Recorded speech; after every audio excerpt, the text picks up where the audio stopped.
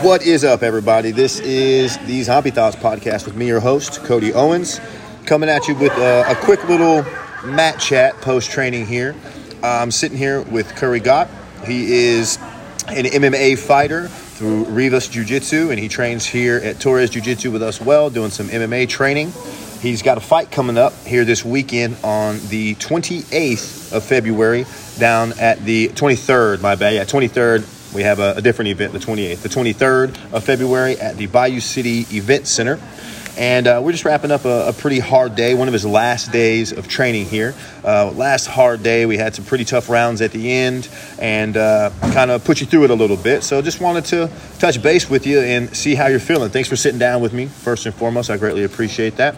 How do you feel after today, man? I feel pretty tired. These last few days are always the worst. Finishing up a fight camp, you start the weight cut and everything, and the hydration process. People think that being so hydrated is good, but it really drains you out because your electrolyte levels are dropping. So you told me this morning you felt like you were drowned in. I did. Water loaded. I got it. You get up from wherever you're sitting down, you get up and you're like, whoa. You kind of feel like there's a wave going through you. It's definitely an interesting process, but honestly, overall, I feel really good.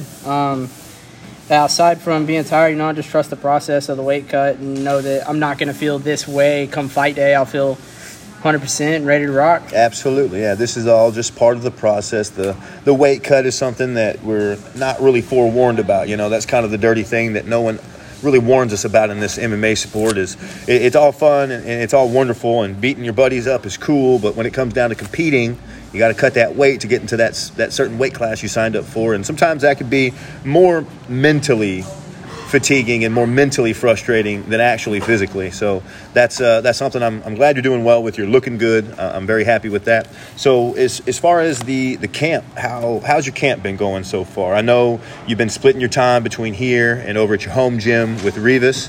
And I know you've got a lot of teammates over there been prepping you, and we're doing our best over here to get you ready. How do you feel about the overall camp? This camp, I feel 10 times better than I think any in the past, mainly because my schedule was set, and that allowed me to focus on all aspects of my life. A lot of fighters, a lot of people in general, they train and then they also have day jobs. And, I go to work at 6 a.m. and get off at 4 p.m. every day.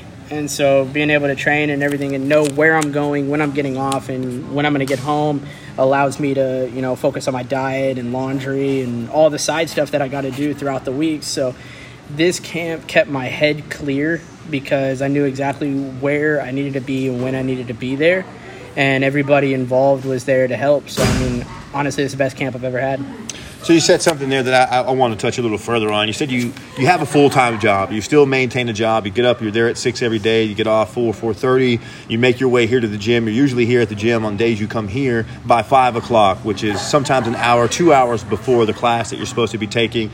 And you're studying, you're doing the different things. But the main point I want to make is that you have a full-time job. You work 40 hours a week, and you're still trying to chase this dream and follow this journey that you're on and pursuing MMA. I know there are so many people out there. Myself, when I competed, I had a full-time job the whole time. I still do.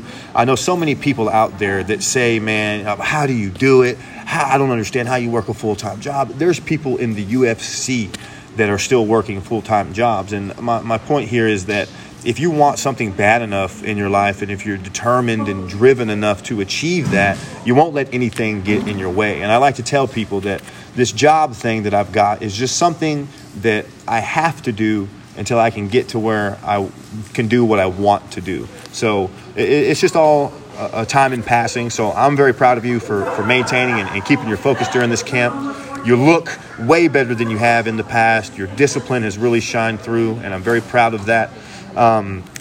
So the opponent here, I don't want to speak too specifically or anything like that. We have the same philosophy. They're all the same. You line them up, we'll knock them down. But as far as the opponent, we know some about them, and we have a good game plan. When you talk about your game plan without giving any details, let's go on a scale of 1 to 10. I know the answer should be all the way up here, but how confident are you in that game plan? I'm very confident in the execution of what I'm going to do on Sunday. I would say that having a clear head going into this, knowing what my strengths are. You know, at the end of the day, it really doesn't matter what he's going to do. It matters what you're going to do. Your game is all that should matter, and imposing your will on your opponent is what's going to matter. So I have a clear vision on exactly what I need to do, what my keys to victory are, and I don't think anything's going to deviate me from that plan, and I don't think he's going to stop it.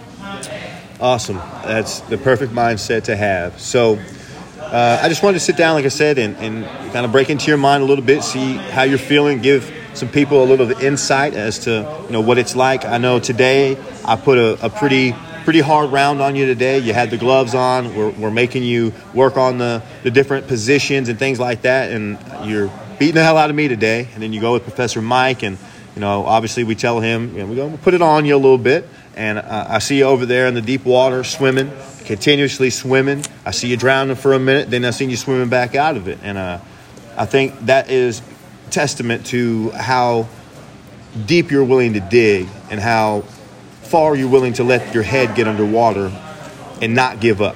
You don't stop swimming. You don't stop reaching for the top. And I think that is something that it says a lot about your character. It says a lot about your mentality, and it says a lot about the type of training that you've been enduring. Not many people know the type of training that MMA fighters go through. They don't know all the ins and outs, the grueling cardio sessions, the time on the weekends, the extra time away from family, and the weight cutting and the diet and so on and so forth. Many people that are listening probably know everything I'm speaking of. So have you still got tickets for sale?